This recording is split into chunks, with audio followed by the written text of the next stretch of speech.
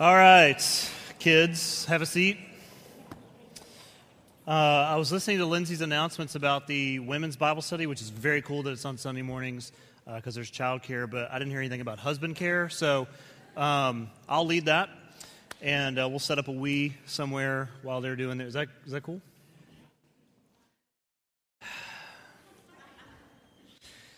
Okay, so I won't tell that joke ever again. All right. So my name's Derek. I'm the pastor here. If you're new with us, always welcome. We're in this series right now called The Story Begins, and it's just the first 6 Sundays of the year. We're looking at these opening scenes in the life of Jesus, and we're in week 2 now. And these are just scenes that the writers of the Gospels put down for us to show us who Jesus is. And in some ways, there's not like a lot of extraordinary things that are happening in these stories, but they're just subtle and these deep cuts about who he is, some announcements about himself that he was making, some things that the writers of the Bible were saying about him. And so some of these stories, particularly today, may feel odd, may feel strange, and but it all leads us to some incredible stuff coming up just before Easter, and of course it culminates at Easter. But for now, we're just kind of sitting in and listening and watching some of these opening scenes to the story of Jesus. Today we're going to talk about his baptism, which is a very odd story. I don't know why God needs to be baptized, but so we'll try to answer that. And but we'll get to that in a moment. Let me pick up where we left off last week. On the screen, you'll notice that we ended with these couple of verses last week in John chapter 20. This is how John ends his gospel, and essentially you can see it on the screen there. I don't really have to read it for you, but he's saying Jesus did a lot of other stuff that I didn't even write down. Jesus did all these other things that, for whatever reason, John was not led to put down on paper. And so he says that from the beginning, but then he says, but the things I put down in here, I wrote these things down so that you may what? Believe. So he gives you the agenda, although it's at the end of the letter.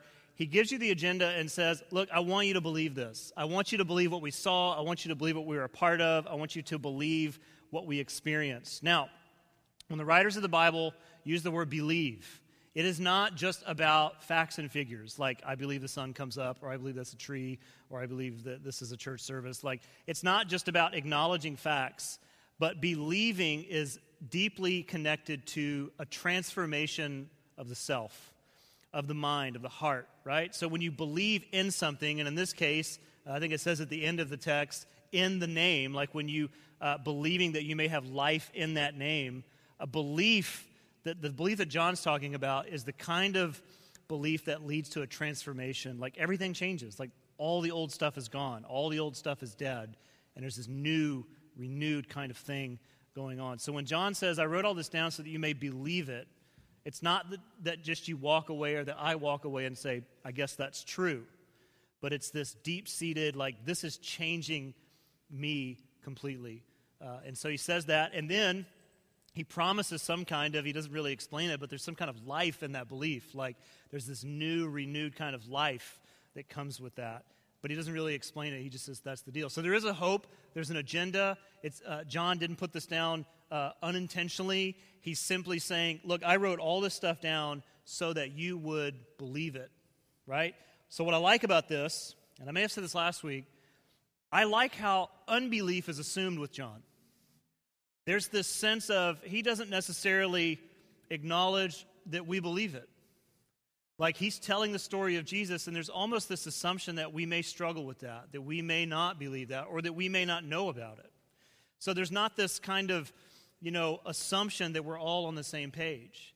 And so unbelief or struggle of belief or even doubt for that matter is assumed. Although it comes at the end of his letter, at the end of his account of the story of Jesus, it really is this invitation for us to hang around long enough so that we can hear the stories and see what the disciples themselves experienced with Jesus, around Jesus, the things they heard, the things they saw, and the things that they went through with him. And so I love how he ends the letter. And I know we use this passage a little bit, maybe too often, but it just reminds us that we're kind of called and invited into the story that the writers of the Gospels put down for us so that we can learn about it, and the goal is that we believe it. Now, John begins his Gospel saying these words in verse 14 about Jesus, that the Word became what? Flesh. made it yellow for you so you could say the right word. Let's do that again. The word became, I put the Greek there in the brackets, sarx. Isn't that a great word? We'll talk about that in a moment and what that means. But this is how he begins his story. And so one of the things that the writers of the gospel do is that they try and tell us over and over and over again in some way and somehow that God became a man. Now, right there, everything goes out the window in terms of logic, of things that we can understand.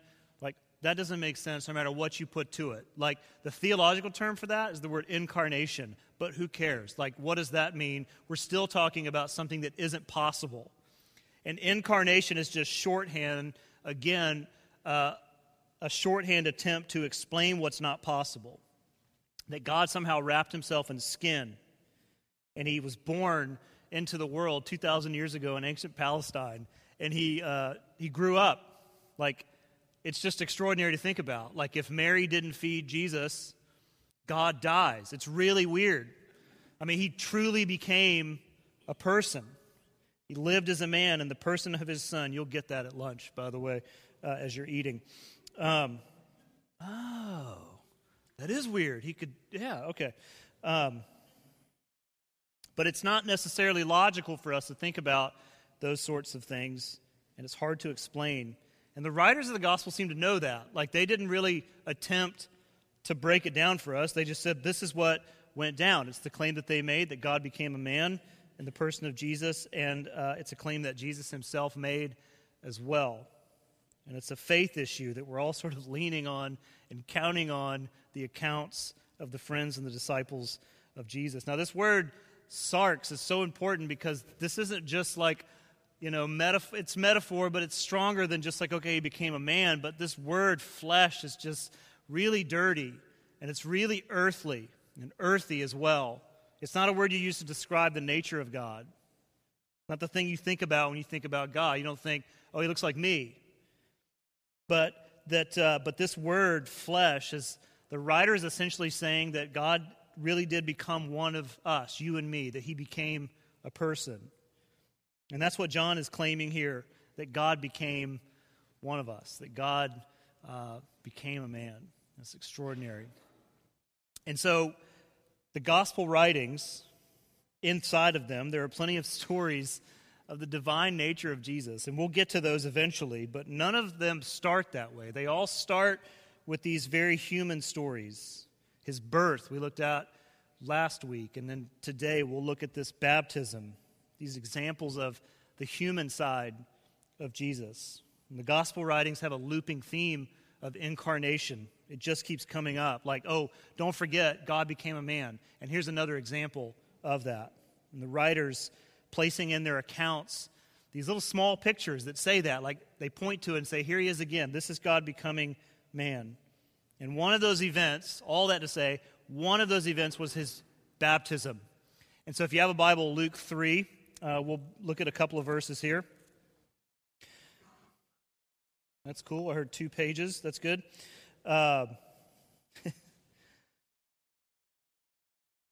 Sorry, I just thought we'd bring our Bibles, but that was just me. Of course, I put it on the screen, so that's my fault. I should not put them on the screen. Okay. All right, so this is what it says.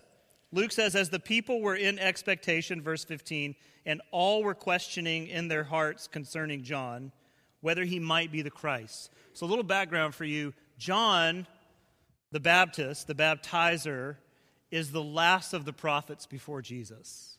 Really the hinge between the Old Testament and the New, as it were. And John is the last of these prophets.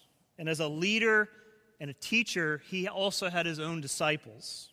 Some wonder if Jesus was one of his disciples, one of the people that sat under him.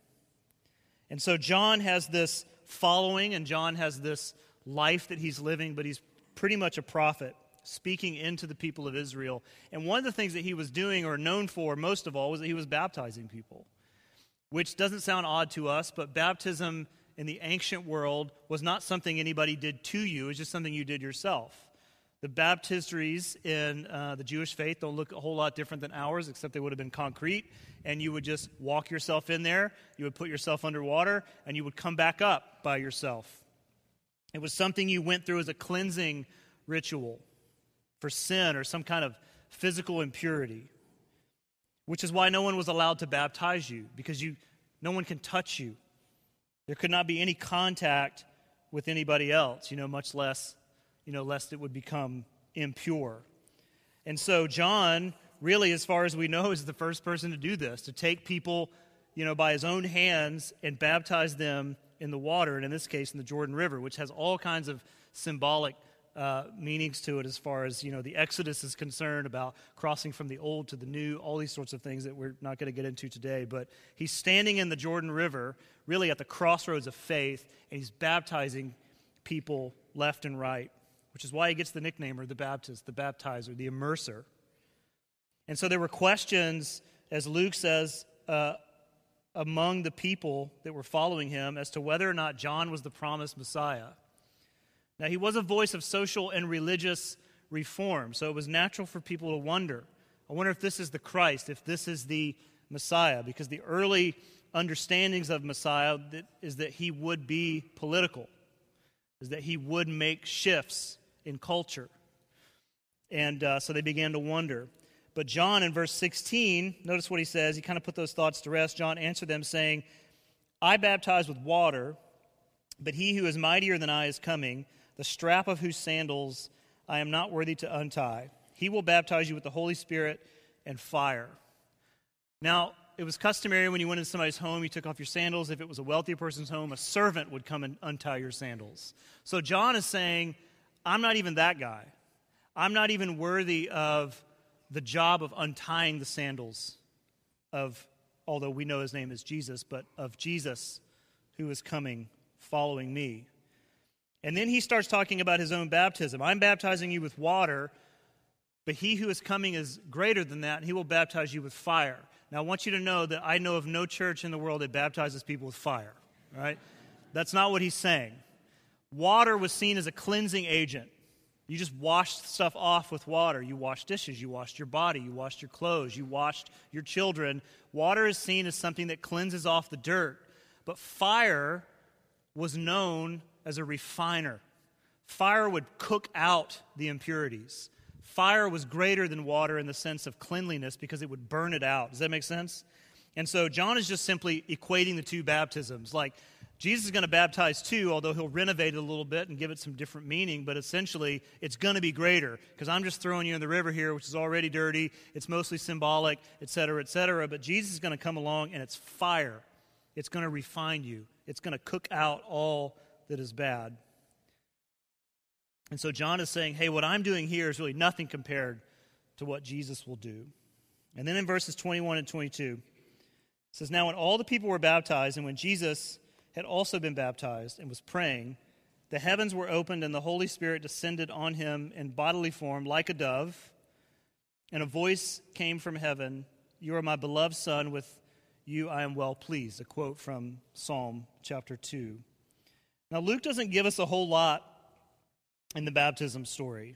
Matthew gives us much, much more. But Luke just says, here are the facts. Jesus was baptized. Now, in the Matthew account, Jesus and John have a little back and forth. John essentially argues with Jesus saying, you need to be baptized in me. This is completely upside down. And then Jesus says a few things back to John, and then John concedes, he yields, he ends up baptizing Jesus.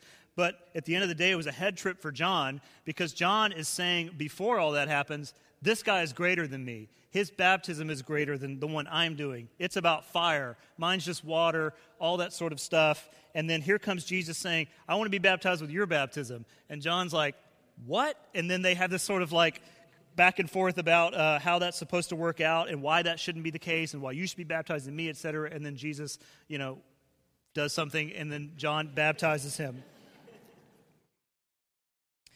Now, Jesus is here in our story in the Jordan being baptized by John with all those other people. This isn't a solo, private thing. And the question is, why is this story so odd? I mean, it is very, very odd. Well, for starters, again, baptism was something you went through as a cleansing ritual. Again, either for sin or some physical impurity. And in the case of John's baptism, which he states earlier in our text, his was a baptism of repentance. The word is metanoia. It means a shifting of the heart and the mind, a total shift of thinking. And repentance is about going a new way. It's about putting to rest the old things. And so there's Jesus standing in the river, which at this point with John is a symbol of human brokenness, a place of humiliation. Baptism was done in public, and it's humiliating for several reasons. One, if you're being baptized, everybody knows that you're making an announcement that you need to be baptized.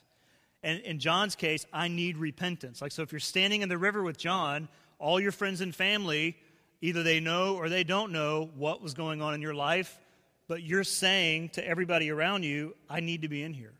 I need to be cleansed of whatever it is. And so it's humiliating in that respect just because you're making an admission of guilt, of the need for grace and mercy. It's also humiliating because, let's just be honest, unless you're a shampoo model, nobody looks good coming out of a river. It just doesn't work out that well for most of us.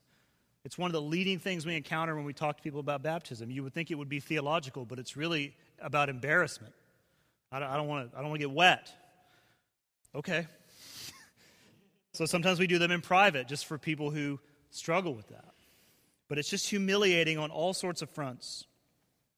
And so the question becomes so why did Jesus do that? Why did he get baptized? Well, the writers of the Jesus story were careful, very careful, not to have Jesus doing anything miraculous or Messiah-like until after his baptism. There's nothing extraordinary up until this point. Nothing is happening. His baptism was, by all accounts, the beginning of his ministry. Right? This is where it all began to take place for him.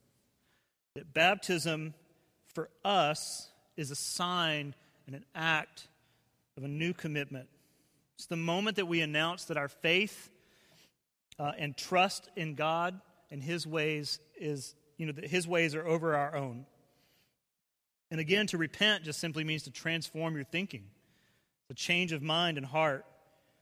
That everything old is gone and that there's a new direction for life. It's God's direction. And so for Jesus, it wasn't a repentance of sin, but it was this announcement to John and the people on the banks of the river, to everyone watching, and obviously to his Father in heaven, that his ways would now be God's ways. Not that they weren't, but Jesus is fully human. He has the capability of second guessing. He has the capability of struggling and dealing with doubt. He has the capability of feeling pain and confusion. And there's this moment where he steps into the river and makes this announcement that the mission that he had been given to fulfill, that he will do. That he will yield everything to his Father.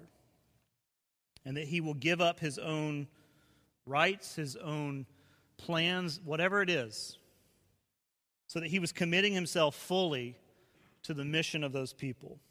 And the other thing that's going on in the river is Jesus is connecting very deeply with the human story. I mean, it's almost like he's in the river for no other reason than symbolism. That he needs to make this announcement that what he's been called to do, that he will do. He will put to rest any other plans that he may have ever had. But also by standing in this river among, we'll just use the word, other sinners, that he's standing among them and being baptized among them and with them, he's making this statement of solidarity, of I'm really in this with you. Many of you know, let me show you a photo. Go ahead and bring out the picture. This is a picture of me and a friend. I think it's 1991, so it's pretty old. You can see the weave belt on my friend Dave, hanging down like a tie.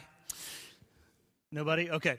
That's me in the leotards, so I'll give you the story here in a moment. But one of the things that you're told to do in youth ministry is be cool, right? I'm not very good at that, so I can just be stupid. But I'll have to tell you this story in a minute, but let me start by saying this. I had to go to a lot of things in youth ministry, like you go see the kids' plays, you go to their baseball games, you go to their football games, you go to their cheerleading competitions. We went to a lot of those. You really, and like the junior high girls basketball games, like the halftime score 2-0, it's really rough. It's really rough. And so you went to all those things, which was fine with me. It was great. You got to see what kids were like outside of church, so it was kind of fun to, watch all that. And I didn't mind going to those, but the thing I just could not stand doing, and I had to do it often, was going to lunch at a kid's school. Like, is that the creepiest thing ever? Like, here comes this sort of older guy sitting at your table. I mean, the school lunchroom is already bad. I can't deal with the economic, academic, racial, ethnic, separation of there's all these people at different I just couldn't deal with that anyway. And then to walk into that and like try and be like, hey, I fit in here, like it was just really strange.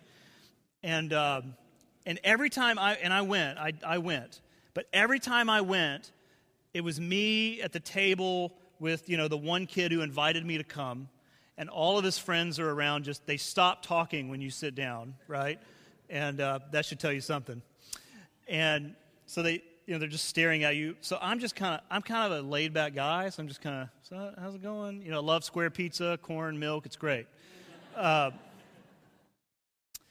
there was always another youth pastor there, and we'll just label him as that guy. He's on the other side of the cafeteria, and he's got the market on, like, he's making the milk carton talk, he's throwing food, he's funny, he goes to all the football games, he's like, hey, Bob, and I'm just the other guy wanting to get out of there. So, but this one time, another guy on staff with me, there was a youth pastor, he loved going to lunches, like he was so good at it.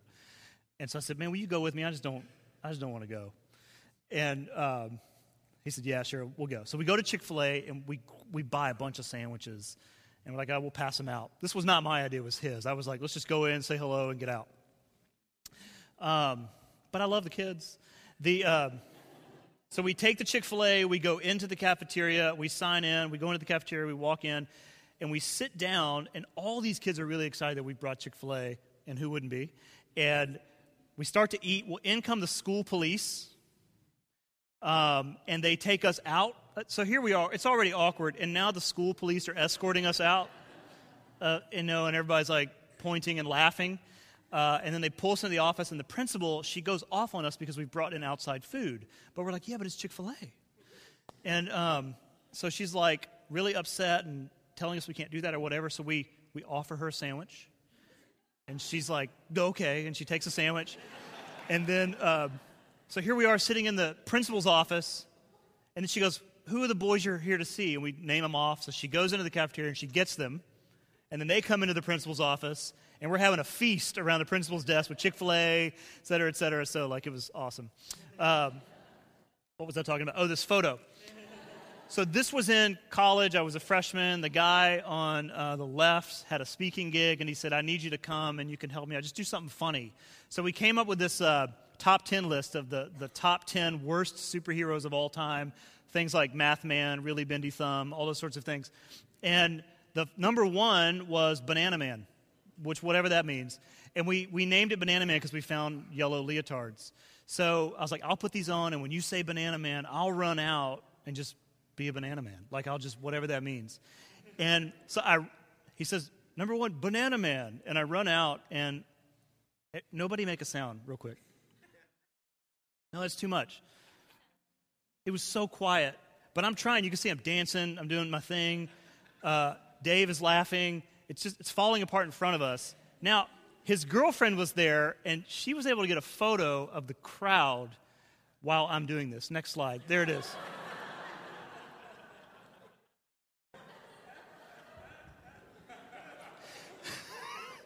Do you see those two girls in the front? Like,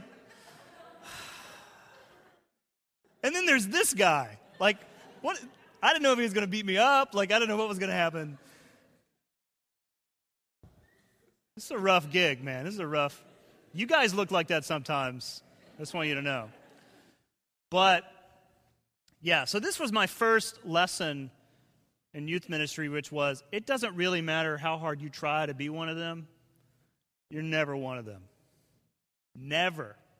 And it only gets worse because you just get older. And no matter what you do or how you do it, you're just always that creepy guy trying to fit in.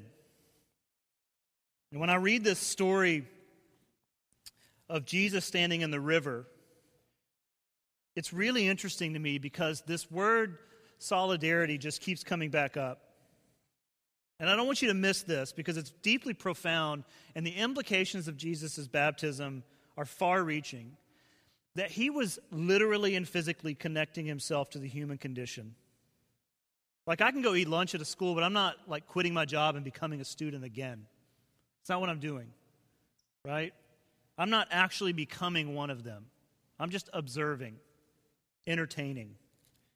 But Jesus stands in the river, which again is a symbol of brokenness and the need for redemption. And so there's this sense of solidarity. He's standing with us and among us. It's really the first story that the writers of the Gospels give us that say, this is the kind of God our God is. That he is not above this. That he too was baptized with all the rest. Richard Rohr said, humanity has the right to know that it is good to be human, good to live on this earth, good to have a body, because God and Jesus chose and said yes to our humanity. Or as we Franciscans love to say, that incarnation is already redemption. Just the fact that God became a man is enough for us to say it must be good to be his people. If he's going to do that for us, it must be good. Redemption has already begun just because he became a man. Notice what the writer in Psalm says in verses 13 and 14 of 103. It's this picture of a father. He says, as a father shows compassion to his children. So we're comparing God to a father, which isn't easy for everybody. But just always think about this is the perfect scenario. And as a father has compassion for his children, he says, so the Lord has compassion on those who fear him. And then he says something very interesting here, that God knows our frame, the way that we're built. He knows our structure as a person, and that we are dust. And the word there for dust is more about broken pottery or clay. That we're just in pieces. He knows that. He's not removed from that. He gets that. Paul would say something to the opposite in the New Testament when he says that we have this treasure in jars of clay. The most brittle of all clay jars, right? We have this treasure in jars of clay, like God lives within broken people. Cracked, taped together, glued together people. Like he's fine with that. He knows that. He remembers that that's what we're made of. And prior to Jesus' baptism, again, no writer of the gospel story has Jesus doing anything miraculous. That'll come. They'll get to that. But it's kind of like they want us to see this first. Before you follow God, before you ask any more questions, we want you to see this first. We want you to see what God did. For us to see what kind of God ours really is. That he would wrap himself up in skin and become a person. To be born just like us, which is the most human of all experiences. And grow up like us. And then to stand there in the River Jordan, a place of humiliation and awkwardness, a place for broken people, a place for those who want a new start, a place where it's fairly impossible to be alone and separated from anyone. And to stand there in the river for baptism was to admit a connection with the human condition. And there's Jesus doing the same thing. Again, quite a head trip for John, but necessary in the mind of Jesus. As if he was saying, look, I didn't come here to pretend to be with you. I really came to be with you. It's not a game, but I'm here among you. It's the first story of the gospel writers saying, this is what it means for the Word to become flesh. That Jesus' baptism, among many things, is a symbol of God becoming one of us. It's a one of us moment. And consequently, it's one of the things that we do to become one of His. Jesus becomes one of us in His baptism, which ends up being the way we become one of His. And the application to this, if there is one, is that the writer is inviting us to think about something very deeply. And it seems fair enough to believe that if the God of the universe really did become one of us, shown in so many ways, not least His baptism we've looked at today, if the God of the universe really did become one of us and come here among us, then it's safe to believe and safe to say that we're probably getting the message that it's possible to become one of His people. I know of no other God in mythology or ancient religions that reaches out to people. Not in this way. Not for any other reason except that He just loves us.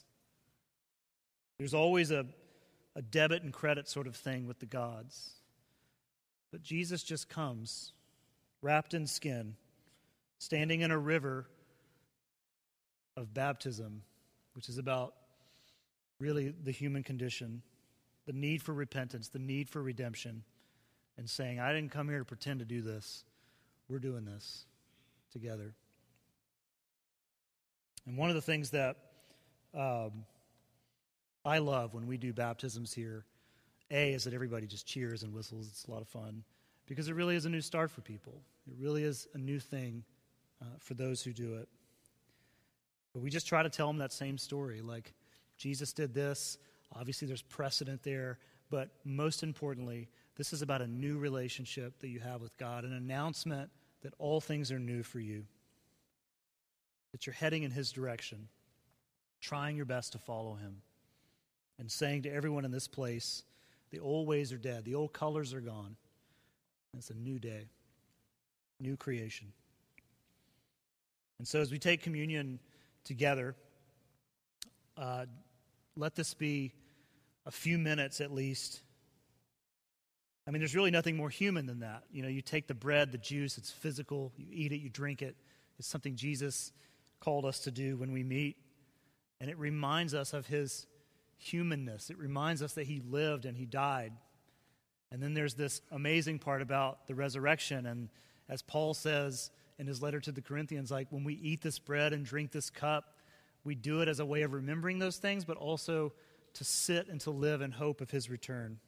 Communion is always the thing that we're doing, and we just do it between the two Advents, between the first coming of Christ and the second. And we do it to remind us that this story is real, that this story is worth trusting. When we read the gospel writings, we're reading from people who were there and who witnessed it. And they want so desperately for us to believe it. And so for some of you, communion may be those moments each week when you're reminded of that. It's a refill for you. And so let me pray, and then you can sit and reflect for a few moments, and then make your way to one of the four tables, and then we'll sing together in the end.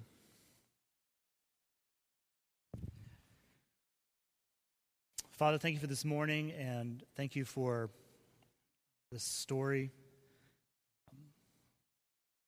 Just the humanness of Jesus standing in the river among those who truly needed baptism, taking part in the human story at the deepest levels, that the Word truly becoming flesh, with skin, emotions, a mind. And God, thank you for just that example of Him trusting you and fulfilling the mission that you gave Him. And ours, Father, the life that you call us to live is far less complicated than His. It's not as difficult. But you do call us nonetheless to trust Him and to follow Him, to live His ways. And God, as we do that, we make announcements about who you are to our neighbors, to those we work with, by the way that we love, the way that we work, the way that we relate to people, the way we raise our kids. That we're making announcements about who you are. And so, God, as we take the bread and the juice just now, let it be a reminder from you to us that you love us so greatly and deeply. But also let it spur us on to live the kind of lives that you've called us to live. And it's in your name that I pray. Amen.